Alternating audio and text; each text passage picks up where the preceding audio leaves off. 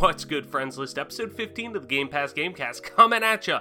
We're back with another party chat special where we take questions and topics from you, the listener, and talk it all out, including blind faith in regards to gaming, the best intros to games ever, gameplay aspects that hook us and drive us away, and much, much more. Plus, we got a bunch of news to cover, including how Blizzard has come down hard on a professional Hearthstone player in regards to his support with the Hong Kong protest. Does the punishment fit the quote-unquote crime? We try to answer that. A jam-packed show for you coming up on the Game Pass Gamecast. Now the fun begins.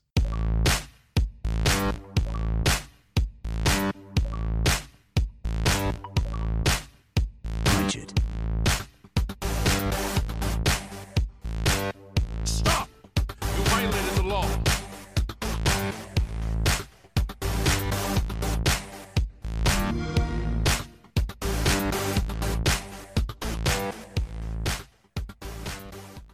What is going on, everybody? And welcome back to another episode of the Game Pass Gamecast. I'm your host, as always, Travis White, aka Travis, on most internet platforms. We got another party chat episode for you today. Joining me, as always, my two partners in crime, Adam Marshy Marsh and Mike Toy Soldier P-Pack. Mike, what's good? What's going on, and what have you been playing? It looks like you've been playing a little Reach to start it off. Yeah, I did get into the Reach Finally. Insider, test flighting. I mean, was it kind of like Shawshank Redemption, where you're fucking crawling out of the pipe and you're just laying there? Finally! I just don't know what I got something for my fucking 15 years on Xbox Live. I just didn't know what I needed to do to get invited at the end of the day. Like, what? So what was the process? I mean, like, I've applied for flighting for PC and whatnot, but like, what is it like with actually? Did they just send They you just an email? pick you randomly and send Yeah. you an email. That's basically with instructions on how to like install the correct version. Okay. I didn't have Halo Reach selected as a preferred game, so they didn't include me. So I went onto my profile and selected Reach as a preferred game, and the next day I got the invite. So I was like, Hey. "Are you motherfuckers petty? Just give me the game. I've had it forever." Have you been playing anything else? Well, actually, before we go into that, like, what are your thoughts so far from what you've played? I know you're not. You're more of a traditional Halo guy, comparative to where Reach started to kind of split the player population. I feel like, and the fan base with its advanced movement and things like that. You know, power ups and whatnot to a more like class based system. So, what's your gut take right now after playing, I'm sure, a few hours in it? The 60 frames per second feels pretty good. It was mainly team hardcore, so it was no bloom, no sprint, and it was just 4-on-4, and we only played Countdown and Zealot. Both the maps played pretty well. The game last night played really poorly. I played some this morning, and it felt really good, really crispy with the less amount of people on the servers, I suppose, could have been the issue there. But yeah, I mean, overall it felt okay. It's not my cup of tea. I'm not like thrilled if that's where the competitive scene goes, but seems like that's what's going to happen. So whatever. You think like HCS is going to move more towards Halo Reach now, that just because that's the quote unquote new thing that's going to be coming soonest, I guess, in the most quick amount of time comparative to Infinite that launches over a year away still. Yeah, technically it's just like HCS grassroots, so it's not even run by HCS technically, if you want to be frank, but if you want to be like on it, or like if you want to be like a UGC event. Yeah, like side events like DreamHack, UGC, or whatever. Yeah, it's probably going to go to Reach after Halo 3 in Atlanta here. In about a month, they'll play in Atlanta, and that'll probably be it for Halo 3. They'll probably progress to Halo Reach competitive until Infinite comes out, is what it seems like is going to happen. How have the streams been going? Back to, a couple nights now you've been streaming. It's not bad. I had some fun. Had good support last night. I was appreciative of everybody that came out, so it was a nice little stream. We ended it with some NHL 20, so that was fun, and just playing some different games. Nice. Adam, what's good? What's going on, and what have you been playing? I'm doing pretty good, Travis. Recently, I've still been playing a bit of Kenshi, like we talked about on last week's episode. I'm also still working through Link's Awakening on the Switch. Still working through my New Game Plus playthrough of Fire Emblem with Alexis. And what's your hour count at right now? I couldn't tell you for sure, but it's probably over 100 by this point. Oh, I would think so, definitely. From what you were sounding like before with you kind of got into the nooks and crannies of your first playthrough alone. Yeah, you know? I think I got up to maybe 80 with the first playthrough, and I'm to part 2, like past the halfway point of this one. It's still scratching that itch. Yeah, still really enjoying it. Good. And also last night I started continuing a game I started a while ago called Long Gone Days. Mm-hmm. It's kind of an adventure RPG style game, sort of a top-down perspective. You play as a soldier from like this stateless military that lives underground, and they have like a quote-unquote perfect society. Mm-hmm. And when you're deployed for your first mission, you realize that you're part of a false flag attack, where like you're posing as Polish soldiers attacking Russian civilians to ignite an international incident. And when you realize this, you and your friend defect and start defending the local villagers. And then it goes on from there, and like you try to basically stop this global conspiracy. Holy shit. So I played this a while back, probably January. The first chapter was out, and that was all that was out. Now there's 3 chapters out, so I've been continuing that a little bit. Mm-hmm. Is it PC, I'm guessing? Yeah, it's on PC. I have it on Steam. Nice. And then what were you playing when I first got here earlier? Oh, that was Receiver. Receiver? Yeah. I've never played that. Like, I've heard of it, I feel like. I think I've talked about it before. It's a game where your gun handling has way more granularity to it. There's like a key press to take the magazine out of your gun. There's a key press to holster your gun, a key press to load rounds into the magazine one by one, and then you pull the gun back out, put the magazine back in, maybe rack the slide if you That is are intricate. empty. Yeah. I mean, that's cool though. Like, it's much more, I don't want to say simmy, but like it is.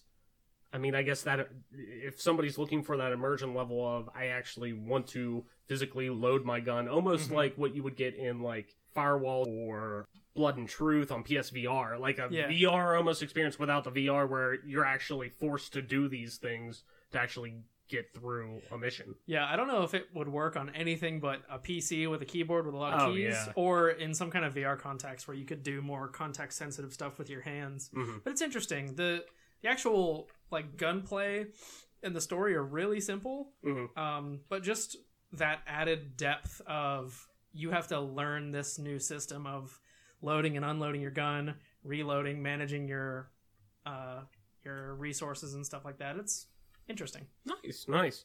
On my end, just kind of like I was saying before, playing through The Last of Us. I did finish it.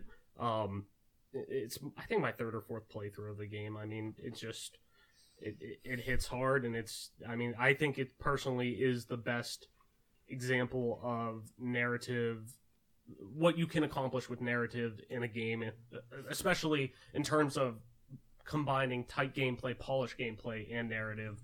That it's still the standard bearer, even with PS3 assets and stuff.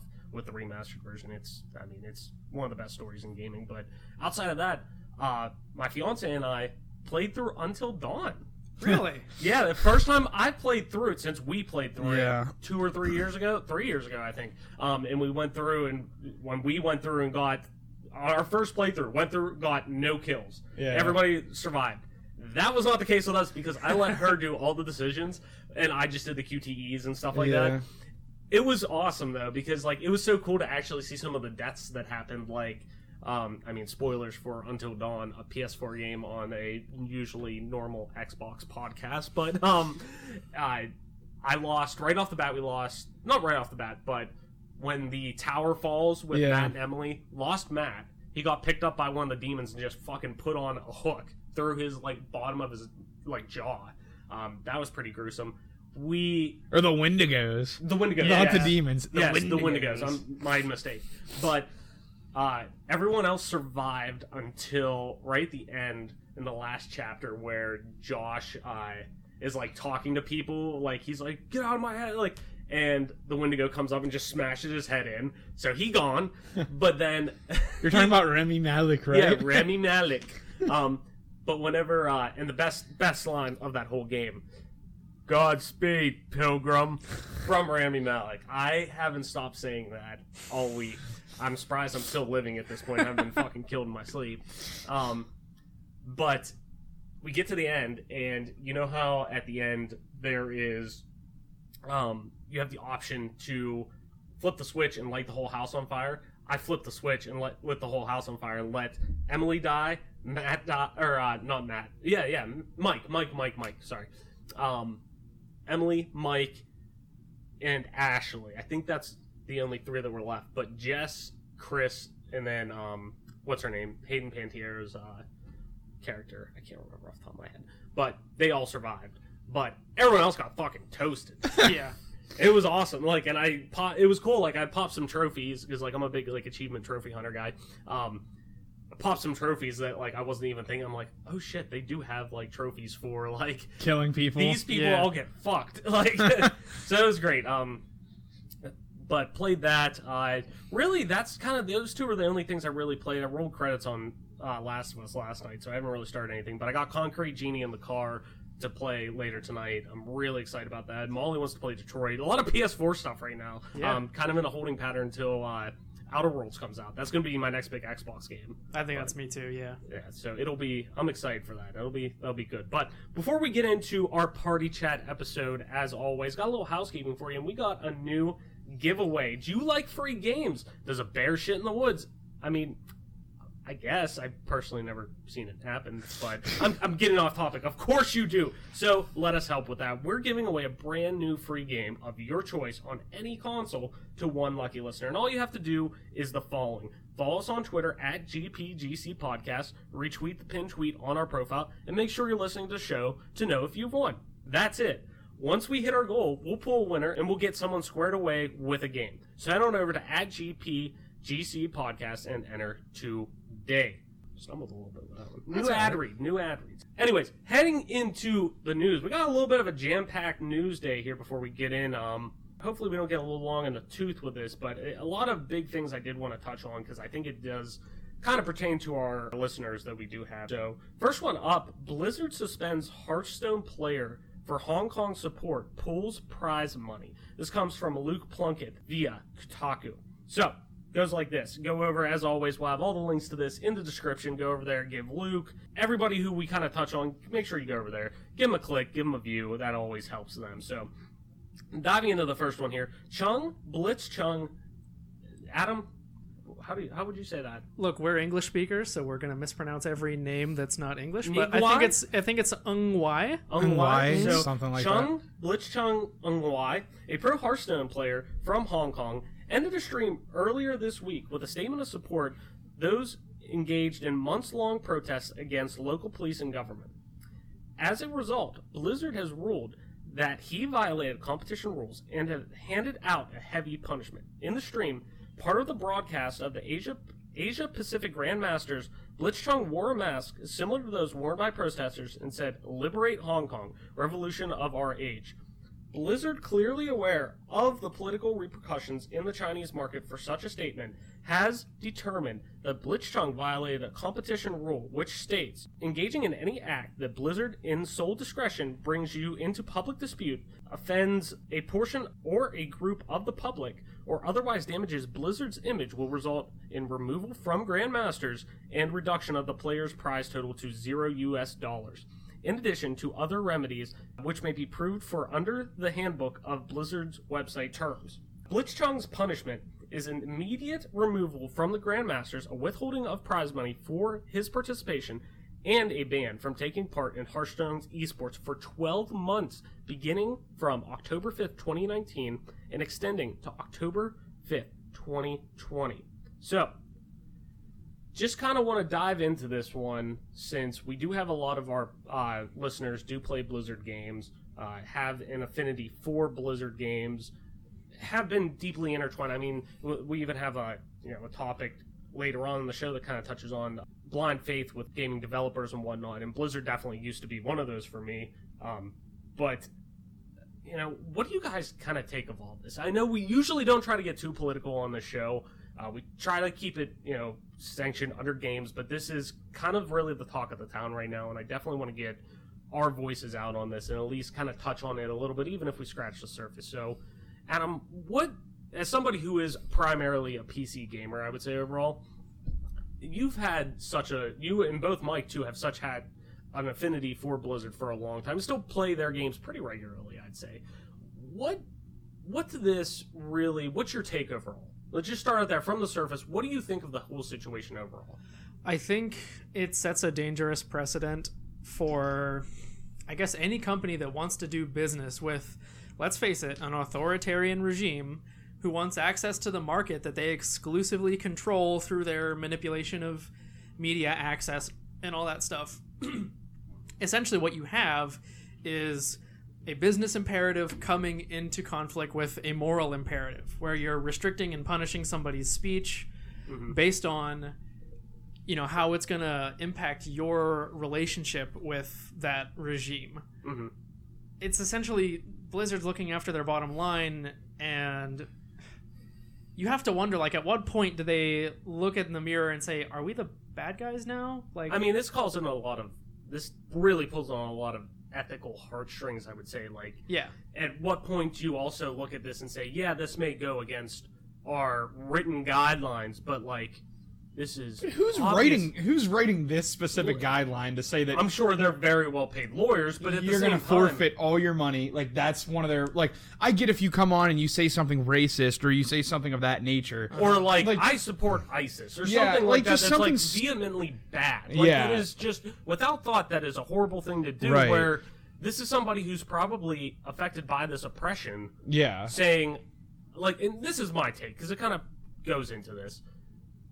I don't know a ton about the situation over in Hong Kong, nor like, and that's my fault. I need to kind of study up on more world events, I guess, and what's going on. But my view has always been, I've always lived my life, treat others the way you would want to be treated, and to that same extent, I would want people all around the world to have the same privileges and really rights at this point that we do as U.S. citizens.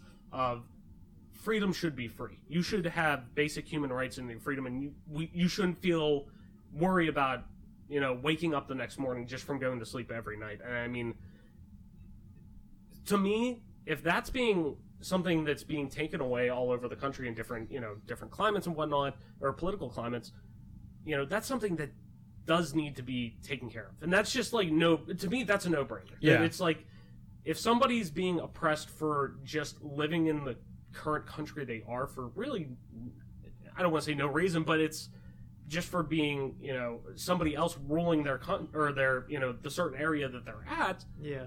That's just, to me, I know I can't say it the way that I probably should be saying it, but you get what simpleton me says, that just don't, like, why would you silence a voice that it just seems so straightforward? Like, this is just to protect your bottom line, just to make sure the 5% stake that you guys brought up from Tencent is good. Yeah. Like, that's 5% of Blizzard. Like, 5% compared to the 95% where, you know, granted, the Asian market obviously is such a big tentpole for Blizzard, but at the same time, like, it just seems so ethically and morally straightforward. Like, there's a moral cost for earning all of that. Exactly. That's what I'm trying to say. Yeah, it's a pathetic move by Blizzard. It's condemnable in all ways. I can understand that your bylaws are written a certain way, but at the end of the day, I think a suspension for a year for his comment would have been sufficient if you were really looking to punish a player. I think rescinding the prize pool money is completely uncalled for a player who has spent his life becoming an expert at your game. Yeah. You know, you don't complain whenever people watch it on Twitch and you get ad revenue from it. Mm-hmm. You're not complaining when that person is putting their likeness to your benefit on streams all the time. Yeah. You're the one benefiting from this ad revenue, the subs that you might get on your Twitch stream because he's playing on it. Yeah. And, you know, but all of a sudden he wants to say something that, you know, by and large, woke culture, and I put that in air quotes for those of you that can't see me, is something in America that it's kind of not edgy, if you will, but it's like the hot thing nowadays is everyone to be woke about everything. Yeah. And, you know, it just seems so ironic that Blizzard is stamping out something like this in China. And I understand that the government of China in particular is communist, and the Hong Kong situation there, it feels like that city alone is kind of fighting back against the negatives of communism, if you will. And I don't blame the poor farmers in China, because there's plenty of those out there also that aren't living in the city. Yeah. And I'm sure that the media in China is suppressing what's happening in Hong Kong. So there might be people in northern China near the Mongolian border that don't even know what's happening in Hong Kong. That's just the nature of the beast when you're dealing with a communist regime like this. I just think that it's absolutely, like, it's just devastating to, I'm sure that player, I'm sure other players who are on the side of the revolution, if you will, if you want to call it that. It's just really disappointing that there's going to be players out there that might differ with the norm, that, you know, aren't going to be able to have their voice heard. Like, but God forbid if this guy was a furry, or if he was homosexual, if he was whatever, which is fine. Which it would have been fair game. But this guy's speaking up for a cause that he thinks would better his family, himself, his family, everybody in China, and, you know, he's the one that gets the guillotine. I don't know. It just seems kind of flaky for me. And it's just disappointing. Blizzard's been making some really poor decisions. From my standpoint as a fan, just make Diablo 2 remastered. If you're not going to make a good Diablo game, nobody else gives a fuck. We'll play D2 remastered all over again. Yeah. Just like we're going to play with Warcraft 3 remastered when you finally release it. Yeah. Just like we played StarCraft Brood War remastered, and just move on with it. Like, stop making shit for World of Warcraft. Give us a good game, or piss off. Like, all you did was they're appealing to, I mean, I want to say World of Warcraft's such a broad audience, well, but at yeah, the same time, that's one revenue stream. And if Blizzard's touting themselves as this huge entity within the gaming landscape that covers so many avenues, realistically, they're only covering World of Warcraft and Overwatch. I mean, that's you see, Overwatch has all the, you know, presence of it with their Overwatch League, which is great. Which, like, by the way, if you watch the CSGO major,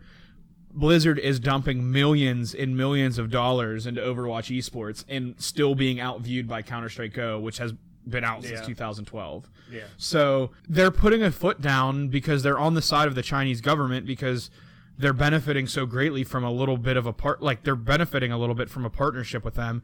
And I just feel like they're putting themselves in harm's way, because all that's going to happen is there's going to be people in America that are pro-protest. There's going to be people in Asia that are pro-protest. And all you're going to do is you're going to hurt yourself, because those people are going to start boycotting you. Because that's the only way you can make these corporations suffer, is if you do it with your dollar. And it's not going to happen if me getting angry and saying, fuck World of Warcraft, fuck Blizzard, and I'm the only person that's doing it. That's not going to matter. But when you make a statement like this, it's going to open the eyes and ears of a lot of people. And now you're going to be under the microscope for a long time to come for this entire suspension. Like I said, okay, a suspension for a year and no forfeiting of the money would have been sufficient. Suspension for 3 months, and then whatever prize money you would have earned this month rescinded would have been fair. But what they did is completely out of line. And I have to wonder if they really enforce this rule if it comes to other things. Like, right. Like I said, like if a player's having a heated gaming moment, do they get suspended for a year and lose their prize money? Right. Like even in the Asian market, homosexuality is still a little taboo in that culture. What if someone was gay from Korea or China or Japan and they were playing in one of their esports? Are you going to suspend them because they're gay? Because in Asia, it's not as okay as it is here, which, by the way, there's still sects of America that don't think that it's okay, and I'm sure everyone here that is listening knows that. It's a lot less accepted than it is in other countries, but we're a lot more accepting to that type of thing than Asia is. The past so 10 years, if this guy would have came out and said, I'm gay, what would you have done then? Because he would have been in a sect of, like, it would have basically been a different shot of being against norms there, but like you're basically suspending this guy and punishing him because he's against the norm of what you think. It would be even more perfect because Blizzard puts on this front of being like accepting of being diverse, and like the cast of Overwatch is supposedly diverse. But it doesn't apply to their Asian market. Like I don't think Tracer is gay in China. It's kind of a catch-22 because representation in media is good, but it's also kind of just lip service. Like, it's not really, like, doing a whole lot to combat systemic disadvantages of minority groups or anything like that. It's just, oh, hey, we put one of you in this game. It's such a tightrope to walk. I mean, it is. And what do you do as a country or as a society? You know, part of the belief back in the 50s and 60s was with the racism was like, just pretend it doesn't exist and it'll go away. Well, obviously that didn't work. Right. So what do you do with the other social things that are becoming normal now over time? Do you just ignore the fact that people are different from you, or are you part of the problem if you're just ignoring it? So I think that you just have such a tough action as a person. Like me personally, I try to just be like, whatever, dude, like whatever, like that old different church for different folks, live your life. That there's that old Southern Comfort commercial with a dude in a Speedo, and he was holding a Southern Comfort glass, and it just says whatever's comfortable. And I kind of watched that when I was like 19, and I thought to myself, that's pretty decent way to live your life, dude. Yeah. Whatever's good for you, do your thing, and absolutely, if that's the way you want it, that's the way you want it. But so I'm sure we'll find out more. I guarantee this isn't the last we're going to hear about this story. Yeah, it can't be. The internet's. This is a pretty big thing, and there's going to be. This isn't the last, because this might be a domino effect of kind of moving forward. So. And I feel bad. What you're about to get into now, reading the run of show. Mm-hmm. Just to maybe just touch on it briefly from my point of view, the fact that they also fired the casters, which is what you're about to touch on here. They didn't even do anything. Right, I did kind of skip over that whenever I was kind of running through it, but also too in there it does say that they also will be immediately cease working with both casters involved with that, because both casters put their heads down during the actual clip that was up. It's just such a weird. It's a very much, to me, this is very much sweep this under the rug. Yeah, move on. And it's also done. Like, it's what are you talking about? It's also very unique from an American point of view, where you can basically have people go on, like, since we have freedom of speech and freedom of press and all these other things, basically pretty much just like post up every day of their life. They could be sitting there live on YouTube 24 hours a day saying, fuck the American government, fuck Donald Trump, literally for 24 hours straight. And nobody's going to stop them. Yeah. But in China, right, wrong, indifferent, whatever you believe, that's your thing. But that is very much what happens. And look at how the casters have to react, because this guy's like voicing an opinion against the Chinese government. Right. Yeah. It's just really eye-opening as an American to see how other societies have to live their life. Where it gets ridiculous, and you'll see this with stuff like streaming platforms enforcing bans on some content across their global network, and not just the regions where it's considered objectionable, but like when you start enforcing the authoritarian norms from one region that you do business with across the whole world, that's like going, I don't know, I think that's going too far. Yeah. Like, I guess it might be fine. I don't know a whole lot about the political situation between Hong Kong and mainland, but I think most people would say it's maybe a good idea to let some nations handle their own conflicts internally. Like, whatever. Like, let's not violate other people's sovereignty. Right. Yeah, because the U.S. has been doing that for a long time, and it hasn't ever gone well. Yeah, it hasn't helped anyone, ever. But when you're trading partners, I'm pulling from a comment on Kotaku in the article that we're quoting. Commenter Arnheim says, quote, "I'm all for letting other nations handle their own internal disputes. But the way China attempts to strong-arm nations they have economic partnerships with into towing their party line publicly is just beyond the pale." End quote. And I saw that while we were reading through the show notes, and I really agree with that. It's like, it's kind of like where our rights begin is where theirs end, and they want to encroach on the way American companies do business, because if you they don't, want that line blurred. Yeah. Like, we won't play ball with you unless you toe our party line. Like, okay, no, I think the moral backbone thing to do by Blizzard is to say, no, fuck you, we're not doing business. Yeah. Right. Yeah. Or at least, like, I get that doing nothing is also a stance that a company can take in a situation like this. Yeah, they could have just as easily said, our players don't speak for us. Yeah, which is like, right, and which that's kind of fair. what we talked about earlier today whenever we first kind of got together and we were just kind of giving over our initial thoughts on it, as we're getting ready. I kind of even said, I'm like, the best way to handle this seems like the opposite of like PR 101. Yeah. In a way. Yeah. Like, this is not polar opposite, because they are taking an action with it, and they are they're using the mindset of we're coming down, bringing the hammer down on this, but this might not be the best example to do that. Right. Like this is a line, the fucking tightest tightrope you can walk. I mean, this is really something that they're opening up a whole nother can of worms, a bigger ball of wax. It doesn't get any bigger than international politics. No, and it doesn't.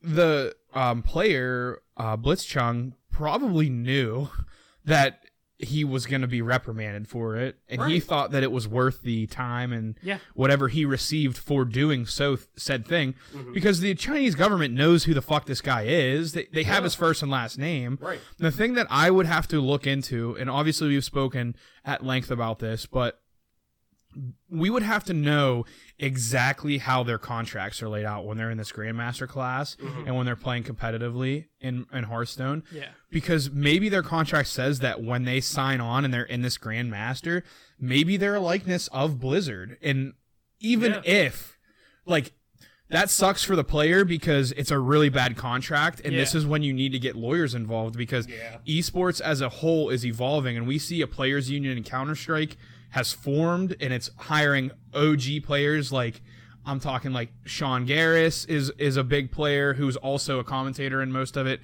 Jordan Nothing Gilbert is a part of the union, kind of working towards the players, because for a little bit there, 2015, 2016, the players are kind of like getting stronged armed by these orgs because the orgs have all the money and they can hire these super smart lawyers that can just put shit in their contracts that really were hamstringing players to the point where they play for a month, their game goes to shit, they get benched, and for 11 months they're forced to sit there and play pickup games for 11 months until their contract's up, and then they're finally free. Right. They're getting these things involved, and this is something that we will touch on maybe next party chat, maybe if we branch off and have an esports show, but contract negotiations and what players need to do as individuals to protect themselves is evolving, it's changing, and like this is a situation where if a lawyer would have reviewed this player's contract, the lawyer would have told him, hey, I know you paid me $1,500 to read through this contract, but by the way, if you sign on to this, you are a Blizzard employee and you can't be out of line. You have to be ho-hum, I love Blizzard, and you're an employee, period. Whatever you say online, whatever you say on stream is all going to be held against you. And if that's the way the contract's worded, I could see terminating him as a player from the Grandmaster or whatever. Right. But I think like rescinding the prize pool is what really gets my blood boiling, because like how can you make this person lose their prize pool money that they put all this time and effort into? It's just really unfair. Wild West, actually. Yeah, it's so weird. It's just a crazy situation. Like I said, we're probably not going to hear the last of it. Yeah. This will only be evolving. Blizzard's going to have to make a statement, because there is people like Slasher on Twitter, Rod, or what's his name? Rod, I forget how to pronounce his last name, Barlow or whatever. Yes.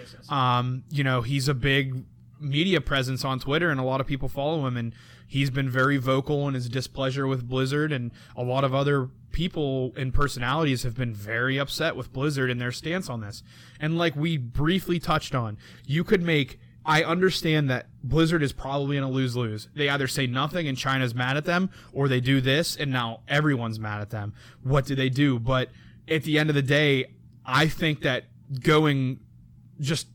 being like, whatever was said on our stream, at least like something closer to a middle ground. Right. All they did was they stamped out, and you know, Europe's going to be watching this. Yeah.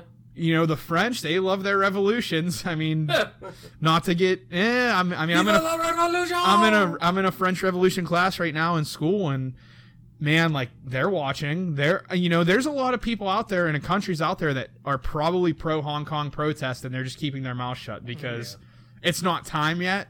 Hopefully it never becomes time, because Lord save us all whenever that time does come. Yeah. But from what little I know of Hong Kong's political history, it's such a weird ball of wax. Like, I think about 20 years ago, it was still like a British colony of sorts. Yeah. And then it was handed back over to mainland, but it's kind of one country, two systems. It's weird. It's really weird. Yeah. It's like I said, this definitely won't be the last we hear. This may be kind of a big tentpole, part to the movement of, like you were saying, unionization in esports and players' generality. rights. I'm talking, blanket Statement Union and esports. streamers. I had no idea there was Twitch's a players union. That the for fact that CS:GO, yeah. the fact that they're organizing is awesome. I didn't know about that.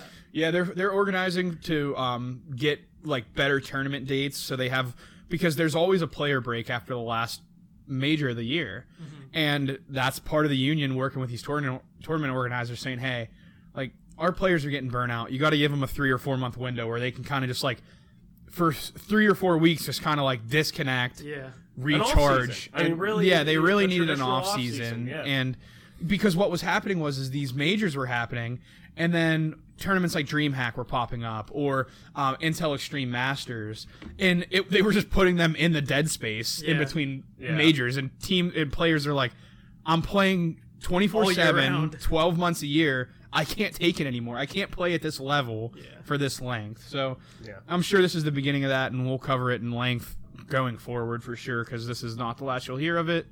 And I'm just happy that everyone's eyes are getting opened to the bullshit that players and streamers put up with. Absolutely. And, just what's going on in the world, too. Yeah. So, definitely.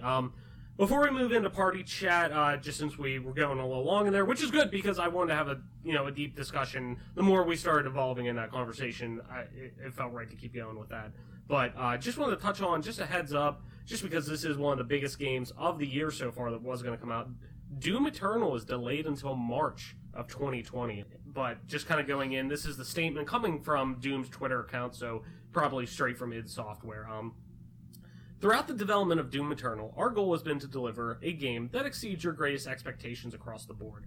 To make sure we're delivering the best experience for Doom Eternal to live up to our standards of speed and polish, we've made the decision to extend our launch date by a few months to March 20th, 2020. We know many fans will be disappointed by this delay, but we are confident that Doom Eternal will deliver a gaming experience that's worth the wait. In addition to shift the Doom Eternal launch date, we've made a couple other changes we want you to know about. Invasion Mode, which will allow you to enter another player's game as a playable demon, will release as a free update shortly after launch. Doom Eternal for Nintendo Switch will release after the other platforms. We will announce that date in the future. Doom 64 will be available on Xbox One, PlayStation 4, and PC in addition to Nintendo Switch. We are adding Doom... I accidentally wrote Zoom. We are adding Doom 64 as a pre-order bonus for Doom Eternal on all platforms, so you'll be able to download and play the classic game for free just for pre-ordering Doom Eternal. Doom 64 will release on March 20th, 2020 on all platforms. We are grateful to every Doom fan for your dedication and support. We can't wait to rip and tear right alongside you. This doesn't shock me. Just real quick before we head into party chat, it doesn't shock me because Doom Eternal really is much more than just your carbon cut, cookie cutter sequel that you normally see with FPS titles. It's taking what that excellent foundation that Doom 2016 had that kind of shaped everyone's perception of what FPS campaigns can be from kind of standalone experiences, and is really kind of starting to build like a mansion or castle on top of it. Yeah.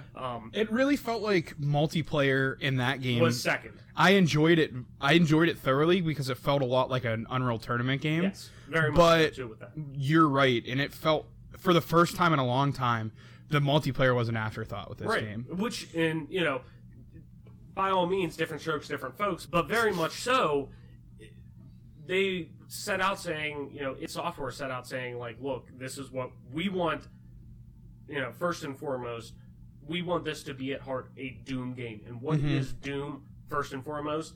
It was a single-player campaign. Yep. So, really, with this expansive campaign that they're kind of billing Eternal to be, which is, what they said, around 20 hours long for a regular playthrough, which is awesome. Plus multiple multiplayer campaigns and service-style modes on top of that, it's a pretty big jump.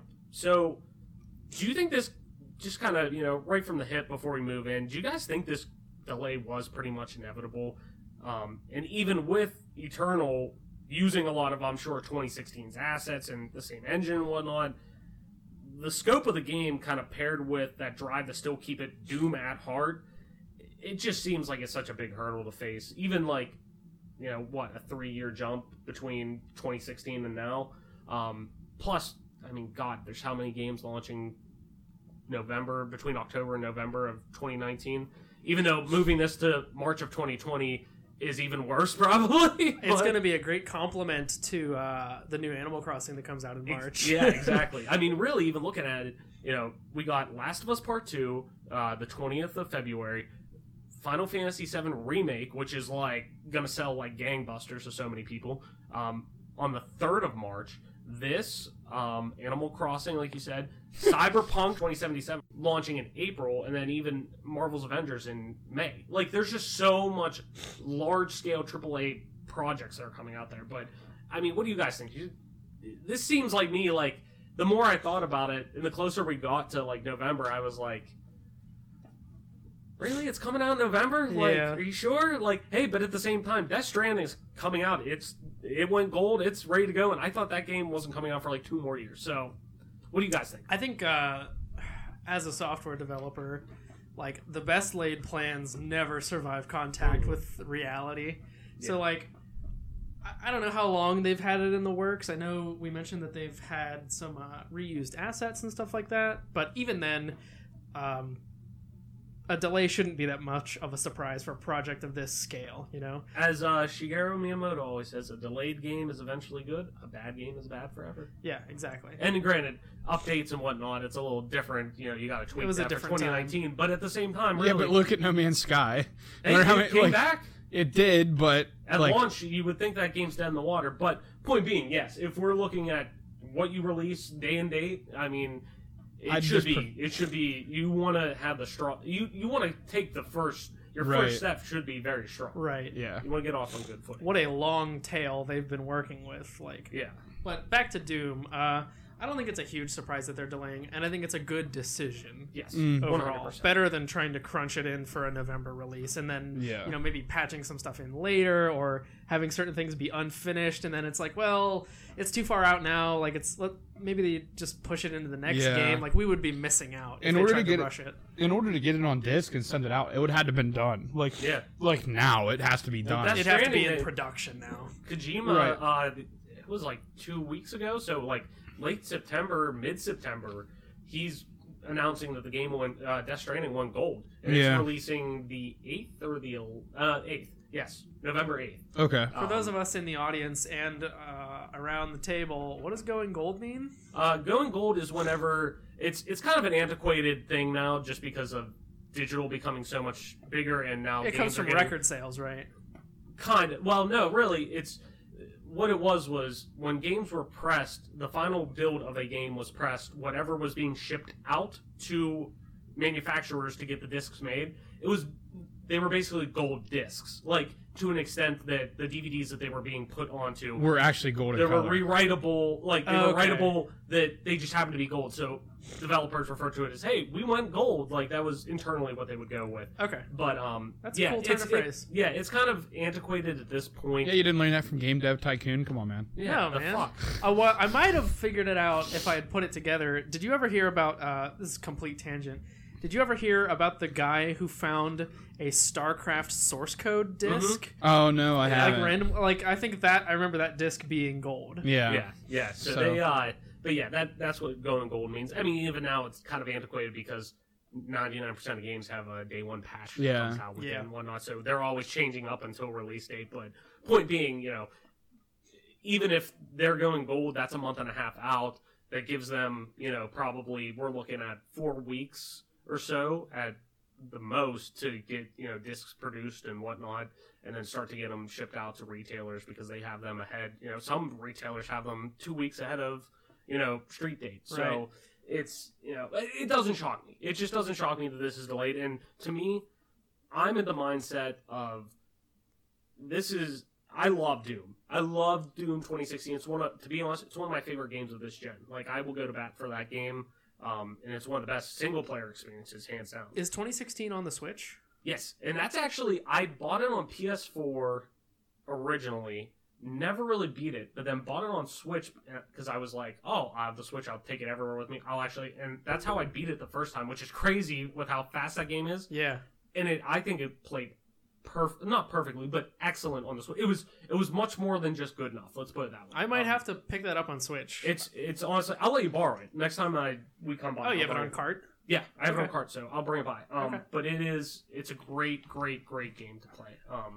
So it's really I'm really happy to see them take this mindset of, hey, we just want to make sure we get it right. And I wish, more developers did that, and more are starting to do it, but All right, so let's head into our main segment, the Party Chat segment. If you're new to the show, this is a segment where we take questions and topics from you, the listener, and talk it all out. So, first question comes from Not Spider-Man 16. He's back. He's back.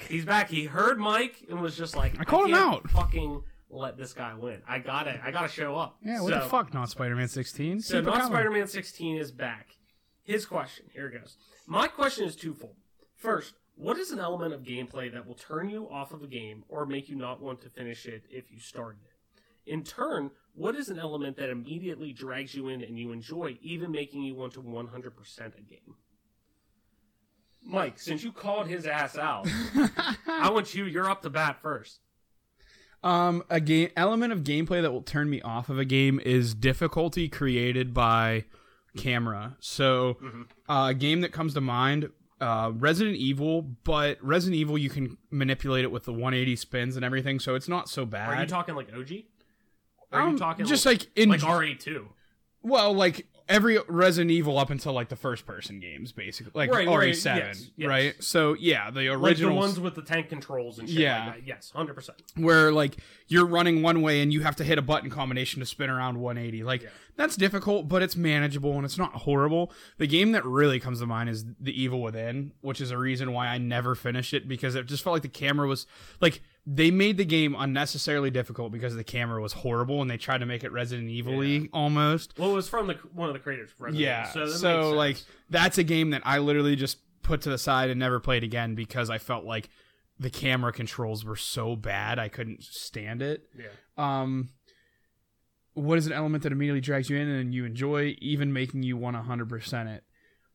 Like what's an element to a game that you really like, it'll hook you and be like, oh, I love it? Probably anything that pertains to rewarding skill in a game. So things that come to mind are hitting combos and Ninja Gaiden that are difficult to hit that do a lot of damage. Fallout 4 is not as bad as it was, but is for unenjoyable as it was for me. The fact that you could use a not as good of a weapon but still get crit hits for shooting people in the head with skill, that was really enjoyable to me. So it actually pushed me through that game much further than I would have gotten for a lot of different reasons. So just rewarding a skill in a game, in Halo, when you hit headshots with a sniper on elites, or using the noob combo in Halo 2 because that's the only way to get through legendary, like things of that nature, you know what I mean? Just rewarding someone for being good at something comes to mind. So not letting a lot of RNG get into it, I suppose, would be another way to put that. Keeping it skill-based is enjoyable. Definitely. Marshy, let me hear it. So I'm going to start with the positive one because I've had more time to think about it. For some reason, any game with some kind of like tech progression, like a tech tree, something where you traverse, like a skill tree. It could be a skill tree, although I'm less keen on like common. You know how it's like a trope. It's a common thing to AAA action titles where you'll have like a 3-tiered tree, and there's like 3 different flavors of abilities that you can increase. That not as much, but more so in like strategy or RPG type games where you traverse a tech tree of some kind or go through upgrades. Upgrade systems, honestly, they kind of pull me in. Really? Yeah. So for instance, I've been playing Kenshi, right? And one of the driving forces of me coming back to that game is I gotta fill out the tech tree, because you start off as one person in some of the setups. You start off as one person in a city, and you can gather and recruit other people, and you start researching technology to build your own outpost. And it kind of goes from being an RPG, like a single-player RPG, to being a little bit more squad-based. I mean, it's still single-player, but it's multiple characters you control. To almost becoming, like, going into RTS territory, because you're building a base, you're setting up defenses, you're working production lines and equipping all your people, and, like, the upgrade tree is what keeps me coming back, because I'm like, I gotta keep grinding for money, and I gotta keep going out and buying those materials for research, and I gotta keep getting more gear and getting the better stuff. And by the time I reach the end of it, I'm like, now what? So that's a big motivator for me in any game. Any RTS, honestly, they're gonna have upgrade paths where Right, like, this is a lot of fun. Yeah. Just like getting through the campaign of like StarCraft 2, for instance, where I'm like, I gotta get all these research points, Right. get all these bonuses. Yeah. Something that turns me off of a game or makes me not want to finish it is a bit tougher. But I want to say, like... Because you're pretty open with a lot of stuff. Pretty much, yeah. But one thing I know I'm not really into is, like... I guess, like... I'm not really a big fan of, like, randomized rewards in some games. It depends on how it's handled, but for instance, like... Any kind of gacha game. I don't know if you've, like... Oh, yeah. That's a mobile genre. Like a Fire Emblem, what is it? Fire Emblem Fates? No. Fire Emblem Heroes, I think it's called. Or something like that. Something like that. The mobile one. There's also Fate Grand Order.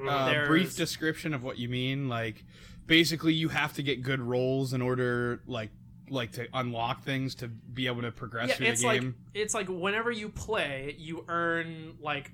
You earn drops or something like that. And the drops are RNG based. Okay. And I think in some of these games you can like grind your bad drops into some kind of dust that you can sell back to buy or a you can better just pay drop. to get good drops. Or you could just pay to get good drops. Oh yeah. And it's based Mobile on games. it's based on I think the term comes from gachapon machines in Japan. Yes. Where like you put in a quarter and we kind of have them in the US. They would be in like supermarkets where you put in a quarter and there's all these little figurines inside plastic capsules and one of them will pop out. Yeah. These games are basically that to an extreme. And that's just something that's never really appealed to me.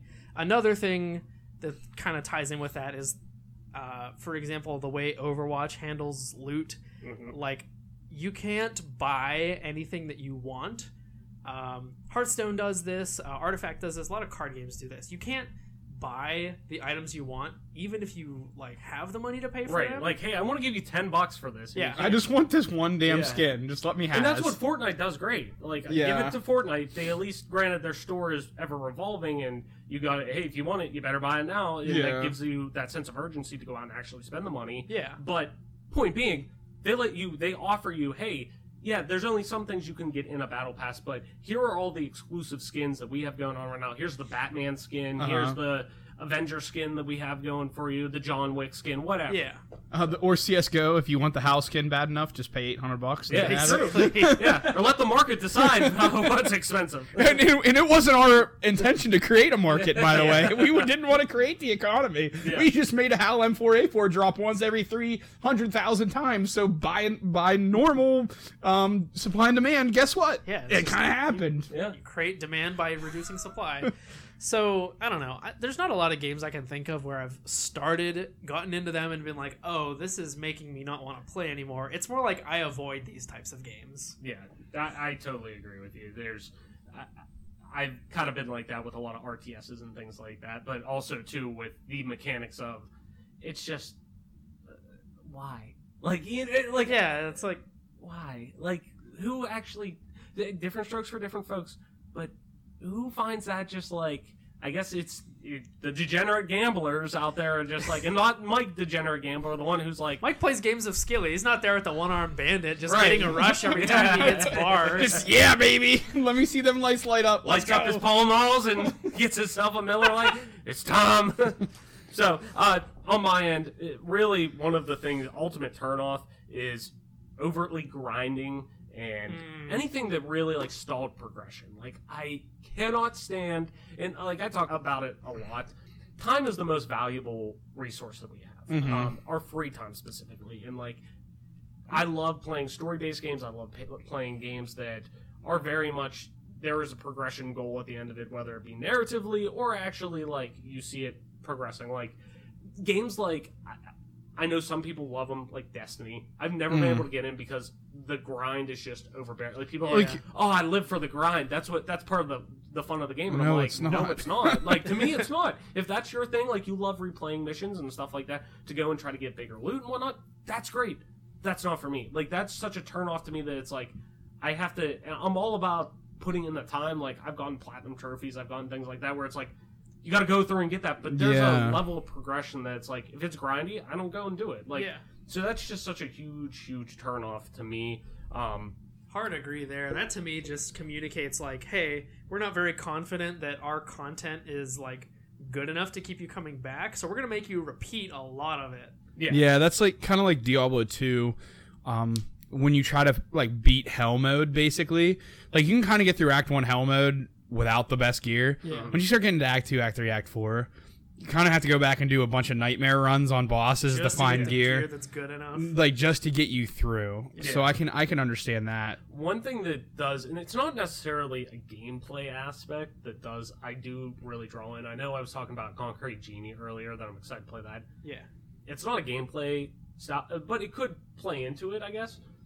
I love a good art style, a good unique art style. Okay. Like For anything sure. that makes a game stick out that I'm Like Cuphead. Yeah, oh my god. Like, I'm so bad at Cuphead. Like, I've been playing it now for well over a year now since I got it on Xbox. Like, we're talking maybe 18 months, something like that.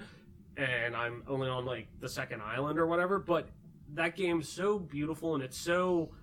It's one of those games also, too, that, like, the difficulty spike is not...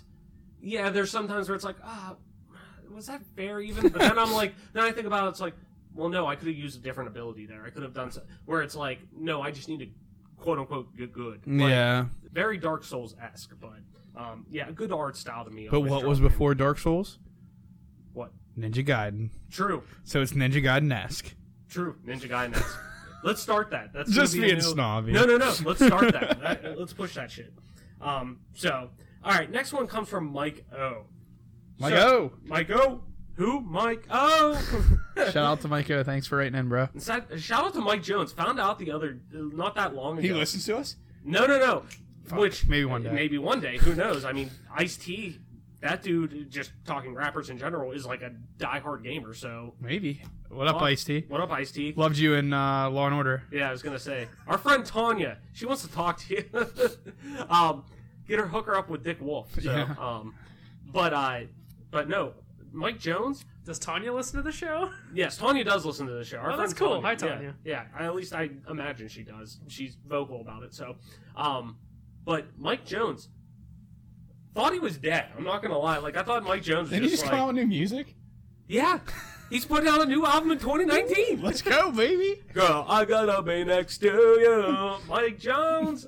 So Back shout out then, to hoes Mike- didn't want me. Now I'm hot hoes all on me. Yeah, Mike Jones running train. Oh, shit. I know what I want to tell you guys. All right, so I swear we'll get through to the next question after this. So, saying train the other day, we were my fiance and I were at a friend's house. We were playing board games. Somebody I Snapchatted you guys about the game that I said we should play. Ox Bellows. Ox Bellows, oi governor. He looks like he's 23, but he looks like he's 47. Yeah. So meth, hell of a drug. But there's a train by their house, and when it was going by, it did the, and I was like, oh, another train. I made the Stand By Me reference or whatnot. But then I thought, I'm like, what if? So what if instead of an actual train, like you hear that coming by, what if it was like an actual, like, what if it was like the train dance, like the wedding, and you just start. What are you talking about? Come on, everybody. Run it. And you just hear it and you're like, oh no, they're back! And all you hear is like, come around it, they just fucking bust down your door. You start hearing the fucking ambulance come around, come on around the train. No! I saw it now! Is this going in the show? It only took us 15 episodes to get completely fucking off topic. Like no Like, video just imagine game. that, you're just sitting there and all you hear is, you're like, about to eat dinner, and all you hear is, Table starts rumbling, your glass is just- shaking. and you just hear the door run in. Come around the train, and they're just fucking ramming into you. You're fucking dead. Now your wife goes on and marries a new guy because you want her to move on, and when you're gone, and live her life. But then you also want her to mourn for a few months or whatnot. Anyways, I'm getting off track. Anyways, next question. Mike O. Like the jellyfish from SpongeBob with that fucking speaker episode when they want him to play that loud ass music. Anyways, getting back on track. I just had to say that. 15 episodes in it. That's when we finally cracked, folks. It really is. I think I have gone fucking cyclonic. Anyways, Next up comes from Maiko. So, Maiko asks, in terms of gaming, what do you have blind faith in? It could be a developer, a certain individual attached to a project, i.e. Hideo Kojima, a franchise, hardware manufacturer, whatever. With a continuing importance put on consumers to do research ahead of their purchases in our society, including yourselves to a degree, I'm curious to hear what your opinions are on this. I know I kind of mentioned it earlier, saying, blind faith with things like that, Naughty Dog and whatnot, and that's obviously one of my answers, but what do you guys have any blind faith in gaming? I know Mike kind of is really, I've got my heart broken so many times at this point, man. I don't know that I have blind faith if you ask me, it's much rarer right now. And that's also because there's such a wider gamut of, products and projects and experiences available for gamers to actually... And criticism to consume and be like, absolutely. To actually turn a critical eye to the stuff that look at us doing this podcast. Not everybody does it. You asked Mass Effect. I did ask Mass Effect on Xbox One backwards compatibility. So, moral of the story, go buy an Xbox 360 and play it on that. Yes. But blind faith, for me, like I said, developer standpoint, Naughty Dog, they can put out a hot flaming turd on a plate and tell me, hey, this is a hot flaming turd, but it's probably going to be a pretty damn good hot flaming turd if I think so. At least it's spicy. They're one of those developers. That's some spicy nuggies. And granted, it doesn't, I'm sure different strokes, different folks, like I say, but to me, it's like when you're gambling and you're on a hot streak. It's like, it's got to end sometime. Like they did Uncharted 1. It was a great base. Like, it was better than most, but not as great as they wanted it to be. Then went to Uncharted 2, and it blew everyone out of the water. Uncharted 3, still really great. Then went to The Last of Us, that, won all these awards and is considered a modern masterpiece, to Uncharted 4, that lived up to everyone's expectations and more, to now what it seems like The Last of Us 2 was going to do, or Part 2 was going to do as well, where people are just like, they gotta have a stinker. They can't. Everything's been great, if not better. The bare minimum for them has been great. So I don't have to see a review. I don't have to see game preview. I don't have to see. Yeah, you're gonna buy it. I'm gonna buy it. I pre-ordered the collector's edition right as it went on sale. I pre-ordered that and the special edition just in case I want to switch it off. You know what I mean? I am buying that game day one, no matter what, as soon as possible. Yeah, it's you don't even have to ask me, but to me, that's probably. The single one that I can think of. I don't have... You mentioned Kojima. A lot of people say Kojima because they love his gameplay aspects. They love, the way that he develops and designs games, really. I agree, but I don't have that personal affinity with him. But really, if there's anything, it's from a developer standpoint, especially this gen, really, Naughty Dog, hands down. There's no ifs, ands, or buts. I'm buying a Naughty Dog game. And I would recommend anybody buy a Naughty Dog game without anything. Adam, what do you think? I guess... Do you have any blind faith? I think I do, but I want to start with a caveat. Icebox?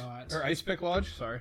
Ice Pick Lodge. They have games in their catalog I have not played yet. I think there's one called... You mean you have games in your Steam library? No, from them. I haven't bought them, but they have released games. I think the one that's most prominent is called The Void. Yeah. That I haven't even looked at gameplay of. So I'll probably check something out from them eventually. But I wanted to preface my confession of blind faith with a caveat, and that's that it can get a little bit dangerous to have blind faith.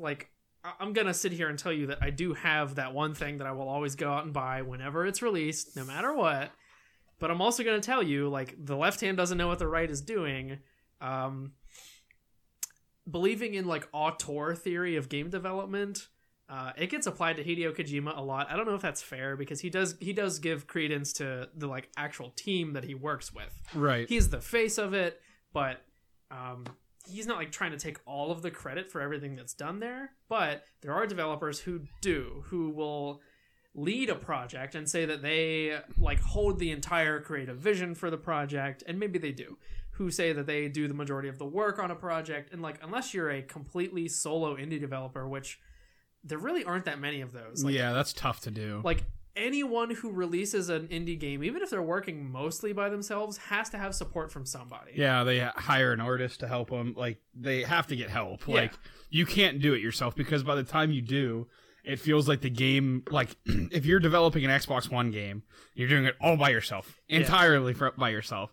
Feels like the system's going to be dead by the time you even are done with it, right? Right. And, like, there's even more than just development that goes into making a game available. Like, even if you do all of the coding, all of the art assets, all of the music and sound, all of the whatever, there's still going to be marketing and publishing and customer service and all this other stuff that, like, one person can't wear that many hats. So if you have blind faith in a series or a studio or something like that, a hardware manufacturer, that's fine. Just be aware that there's always more than just one individual behind the projects that you have blind faith in.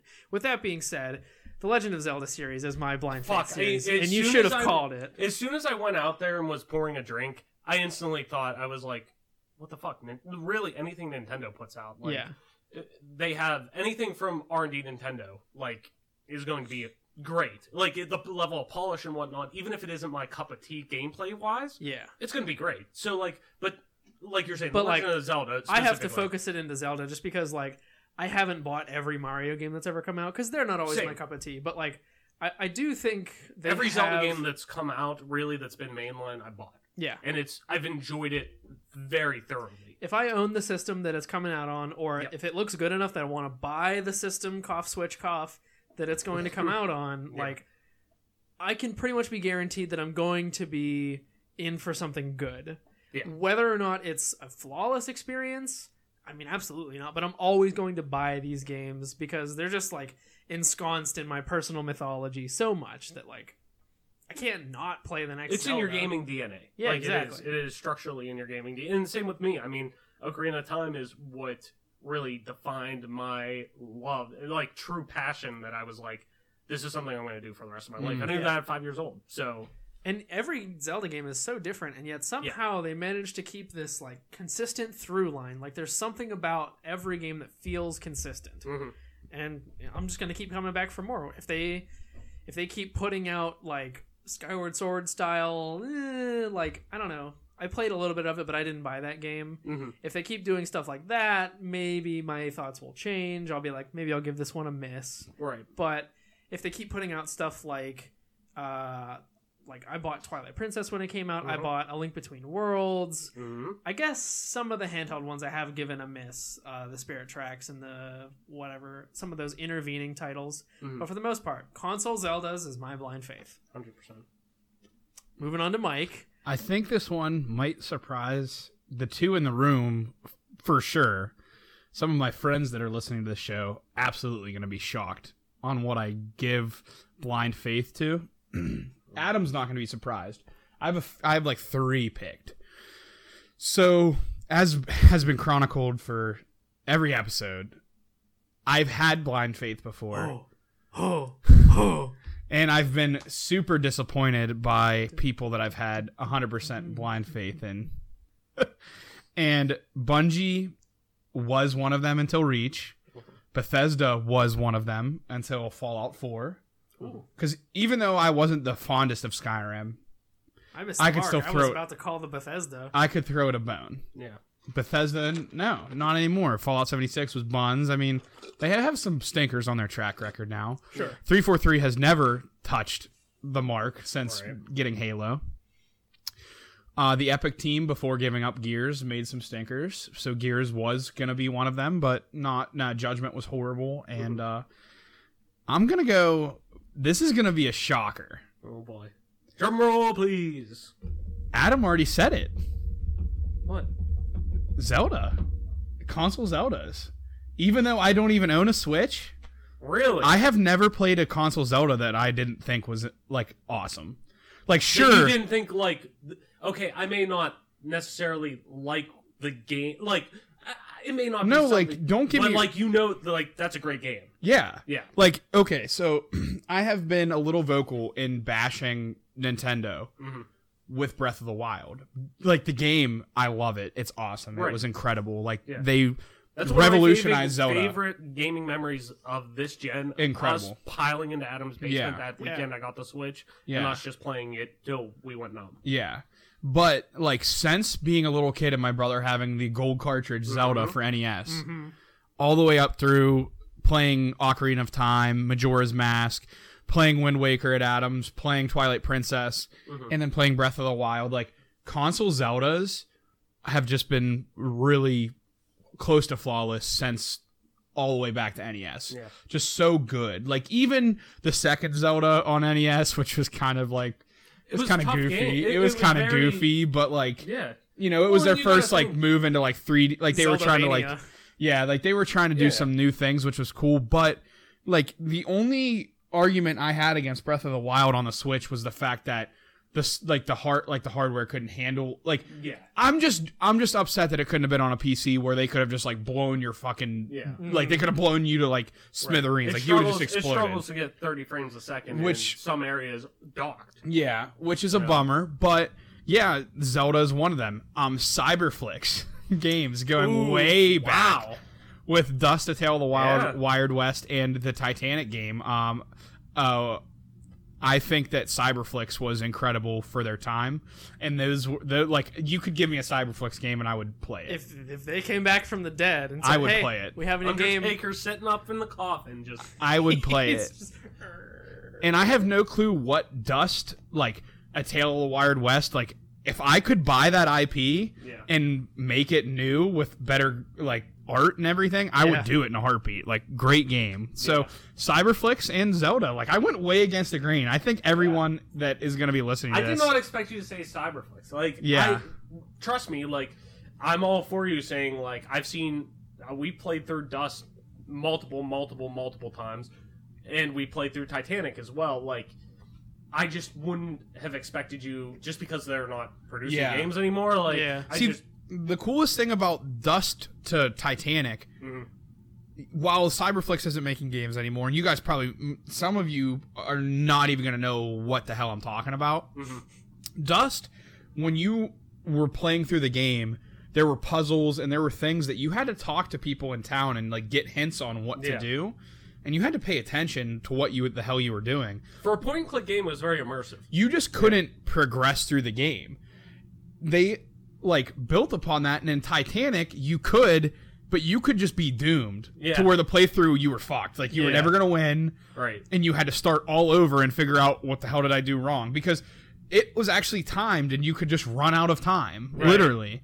So yeah, Cyberflix and Zelda both And that's still actually blind faith. stuff like that still found. Imran Khan, who was formerly with Game Informer, who's now doing stuff with Kinda Funny on their Gamescast this past week, I believe. He was talking about Dragon Quest XI on Switch, and him saying there's an option that you could turn on where NPCs can lie to you. Huh. Where that, like, if you're trying to get through a quest and you talk to people in certain towns, like maybe you're wanted or whatnot, they'll tell you, oh yeah, go to this waterfall over there, where they'll lead you down the wrong path and send like guards after you from there. So it's like stuff like that where you don't know you're doomed, like you're just going without. Like it's still found in games today. It's very rare, but it is still found in games today. So stuff like that's cool. God, I love Cyberflix. Bring them back. I think they kind of benefited from what I will call the Firefly effect. I don't know if there's another term for it, but like when you have such a short run like that, you're way more likely to have a flawless streak. Yeah. Like if Cyberflix was still making games today, you can probably guarantee there'd be some stinkers in there. Yeah, there's only 3. Oh, okay, there's a few. So, I've played... I guess we've only played 2 of them, but I didn't know others existed. There's 6. There's Red Jack, which is like their pirate one. Okay. Which that one might be interesting. Maybe I'll buy that one from Amazon if I can find it. We should look into For it. $60. But it's not going to be $60. But I still have the I old paid computer. $30 for Titanic. So We still have the old XP machine. We could resurrect that. Yeah. see, Dust is a game that if I could buy the IP, I would make a mobile game of Dust. I You think it could would like work. play it on mobile. Yeah. It's a point and click for the most part. Yeah. Text-based adventure, like Yeah. I mean, it did have voice, it did have voiceovers in it, but If you're Their if you're headquarters sitting, was in Knoxville, Tennessee. wow. Not a very techie area. Like I wouldn't No. think that would be where. I mean, really, the two biggest gaming entities, developer, publisher, are on the East Coast. Really, Epic in Cary, North Carolina, and Bethesda in Rockville. Yeah. That's in Maryland. R.I.P. Cyberflix as of 1998. Out of business since 98. 21 years, man. A lot of our listeners weren't even born, I'm sure. Like, No. If Cyberflix you're sitting here thinking to yourself, what is Cyberflix? What is Dust, A Tale of the Wild West? What is Titanic, A Story Out of Time? Do yourself a favor and Google these games, and, I don't know, look up gameplay on YouTube or something. Yeah. Because they're really interesting adventure games. They're in this early kind of PC and Macintosh era where it was sort of the Wild West of adventure games. Mm-hmm. You had stuff like No Monkey. pun intended. dude, there's a lot of Let's Plays on YouTube. Yeah. Speaking of, there's a lot of Let's Plays. Yeah. In 1080p somehow. So go check those out if you haven't heard of them. Highly recommended from all three of us. No, definitely. So, moving on to the next one. We're catching back up with our previous party chat. I want to make sure this one comes from Proper Dose. He wrote in last time. Wanted to make sure he got in on this. So, this one comes from him, Proper Dose 12. Yo, what do you think will be the deciding factor in which of the two next-gen consoles gets out to a head start? With that said, do you think that factor will lead to long-term success? And this is coming, we're recording today where more PS5 news was officially launched via Sony in a Wired.com interview, which is wild to me that they're leaking information through these Wired.com exclusives. A big blowout, I'm sure, is imminent, just like kind of last gen was. So, coming in hot to this question, I haven't read much of the press release around PS5. I know... Oh, no, it's not a press release. It is literally them giving exclusive info to Wired.com. Okay. It's not like a press release. It's an exclusive scoop. Yes. That they gave that to they're Wired. officially giving out, that they then released in a blog post via Okay. the PlayStation blog, which is just weird. And this comes to, like, not after Sean Layden was leaving PlayStation, their chairman of SIE. Like, it's weird. It's a weird time right now for the king of consoles, really, right now. So, right. So go ahead now. I've read a little bit about haptic feedback. Yes. I've read about some custom triggers that we're going to be... Haptic feedback, really, you can equate that to HD Rumble. Okay. For the most part. More presence info about your friends list, and something about 8K, about the resolution. Yeah, and both consoles are going to be scalable to 8K, so basically future-proofing for the most part. It's not much to go on at this point, but the hardware promises seem to be good. I think what really sells consoles coming into the next generation is going to be an affordable price point. Absolutely. A significant improvement in hardware over the previous generation. It can't just be like the Wii U, where no one was really sure if it was a new console. It can't be this half-gen refresh either that we've gotten with X and Pro. Right. You're not going to get much adoption there. And you need killer apps to move consoles. You need games. Like we saw this gen with PS4. I think it's going to be a continuation of this generation's dominance. Whoever has the better exclusives is going to be the one that people buy. Right. Yeah. Period.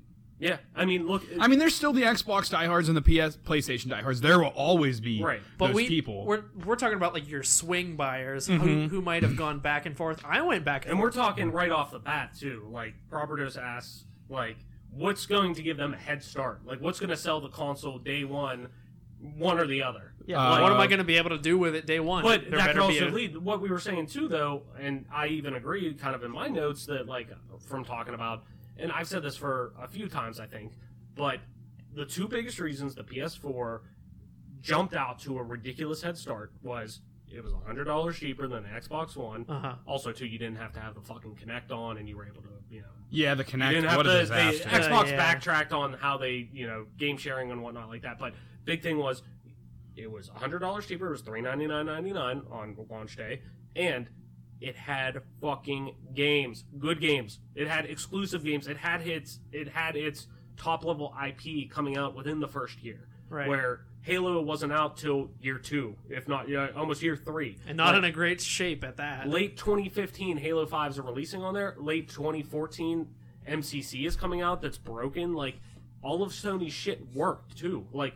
But it had killer apps. It had some of the best games of this gen and of all time. But it had Bloodborne, God of War, Bloodborne, Uncharted 4, had all of these games that just, and even coming still, Last of Us Part 2, that's probably going to set records like Last of Us Part 1 did. Like, you got to have games, and it's got to be an affordable price. I can't see, let's put it this way, I think $4.99 is going to be the sweet spot for both consoles. Mm-hmm. I can't see it going any less because the tech just won't. I mean, console makers put out consoles and knowing that they're going to make a loss on it because they're hoping the software will make up for that ground. Right. But they'll sell them at a loss. But at the same time, I can't see the tech that's being provided in there for what it's given right now. I can't see it going any lower than $4.99. But I think $4.99 is a sweet spot. I think that's going to get the people in the door because that's what a lot of them are paying for the most part for PlayStation. I mean, granted, PlayStation 4 Pro is even a little cheaper, but Xbox One X still is selling pretty well from what it sounds like at the $4.99 price point most of the times. But yeah, I think, what is the killer app going to be? They got Xbox Scarlet, got Halo Infinite. Does Halo still have the namesake that's going to drive sales? I still think so, but not as much, obviously. It's going to be a split because they're coming out on PC, which foreshadows the fact that Infinite's going to be available on PC, so... Right, which it will be. I mean, they've already said it's going to be on PC, Xbox One, and Xbox Scarlet.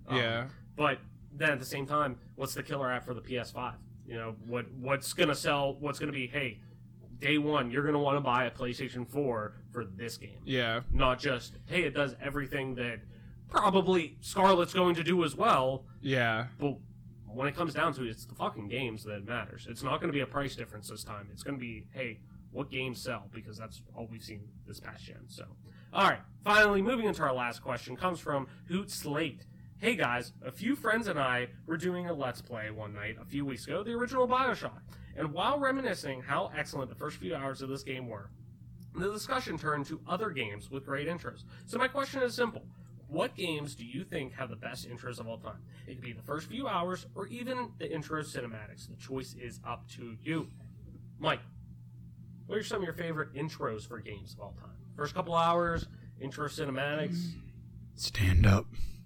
There you go. Great choice. You were dreaming. What's your name? Morrowind. Yeah. I already know what you're gonna say. The other game, one of the other games you're gonna say. What? Close shut the jaws of oblivion. That's one of the best intros of all time. From just one teaching you how to play the game. Yeah. The Imperial Sewers, but also the world building it does before you even fucking get to the world. Yeah. Definitely is one of the... I think Ninja Gaiden Black and the first Ninja Gaiden for Xbox, like, they're the same intro. They come to mind after you beat the first level. Kind of get a walk down of the Dark Dragon Blade, and you kind of get the story behind it. Mm-hmm. Those games do a really good job. What a way to motivate the player. You play through one chapter, and you're like, I haven't heard or seen anything about this Dark Dragon Blade they mentioned in the intro cutscene. All of a sudden, your village is on fire, and you know who your villain is for the rest of the game. Yeah, it's pretty sweet. Well, shit. Other than that, maybe like Ocarina of Time comes to mind, because you're the little kid and you see Zelda escaping, and she throws the ocarina into the water, and you jump in and get it. That's a good one too. One of those three you're pretty safe with choosing, I would think. Yeah. I was thinking that as well. Ocarina of Times, even though at the same time, Zelda, as much as I love it, is notorious for not necessarily holding your hand in spaces. Even games like Ocarina of Time that a lot of people are like, it's very hand-holding comparative to original Zelda, even A Link to the Past, but at the same time, you still need a guide to like know where you're gonna get, because the games weren't at that level of like, it's like one of the first. Here's a map marker. Hey, here's where you need to go. Here's a directional on your HUD that's showing you, like, it just, which sometimes is great. You don't want to play like that. It was a really cool way to bring immersion with Navi, but telling you like, why don't you go to that volcano, like, to do the second, like, kids, you know what I mean, like. Well, it did have we were making a transition to 3D, too. It wasn't just like, here's a series of levels you can play in one sitting if you're good enough. It's like, this is a persistent world where you can put it down and come back to it and have to remember where the hell you were. Yeah, the open world nature of it was like one of the first games like it. So yeah, no, definitely. And I definitely think, too, like, even if we're going off of, like, kind of how like A Link to the Past was, the first 3 things you need to get then opens up the world. Yeah. And that's Right. kind of how this was too. So really, I would even look at that. The Great Plateau on Breath of the Wild is an excellent intro absolutely. that helps you get your footing really with that game. BioShock is an excellent one. The way that brings you into that world is just really unparalleled at times. And, going down to Rapture for the first time. Still have never played it. It's awesome. I'll let you borrow it. I have the collection on Xbox One. I know where I stand. From What? where you're kneeling, it must look like a 24-karat run of bad luck. Truth is, the game was rigged from the start. That pulls me in every time. Yeah. That is a hell of a game. I mean, just in general, like Yeah. that coming to Game Pass too. Looking forward to it. There you go. And then last one I kind of had on my list, RE7. I thought RE7 was Yeah. Resident Evil 7. The way that it brings you into the swamp Mhm. and Yeah. into the mansion there, that is very reminiscent of the original and definitely a sense of a soft reboot. But the way that it builds that tension with Mia and her coming in and out basically of Yeah. her possessed state, like I think that is an excellent world building and you being sucked into that house with the family. So, Yeah. Very good. but yeah, guys, I think that'll about do it for this episode. I know we kind of went long. Mike, you got to run. You got a CS match tonight Yeah. coming out of back. retirement. Unfortunately. So guys, where can everyone find you? Mike, why don't you tell people how they can get a hold of you? At TOYSXLDIER on Twitter, LL Toy Soldier LL on Xbox Live, and MP_Toy Soldier on the Twitch. Nice. And Adam. You can find me at AC_Marshy on the Twitters. Nice. And as always, I'm your host, Travis White, aka Travelus, on most internet platforms, including Twitter. You can find me at Travelus_. That's TRAVLESS_. You can also find me streaming every now and then, twitch.tv/Travelus_, same as Twitter, and Xbox Live, just regular Travelus, TRAVLESS. And with that, ladies and gentlemen, that's our show. Thank you so much for listening, watching, viewing, whatever you want to call it, sharing, but just being a part of this growing community. Game on, and we will see you next week.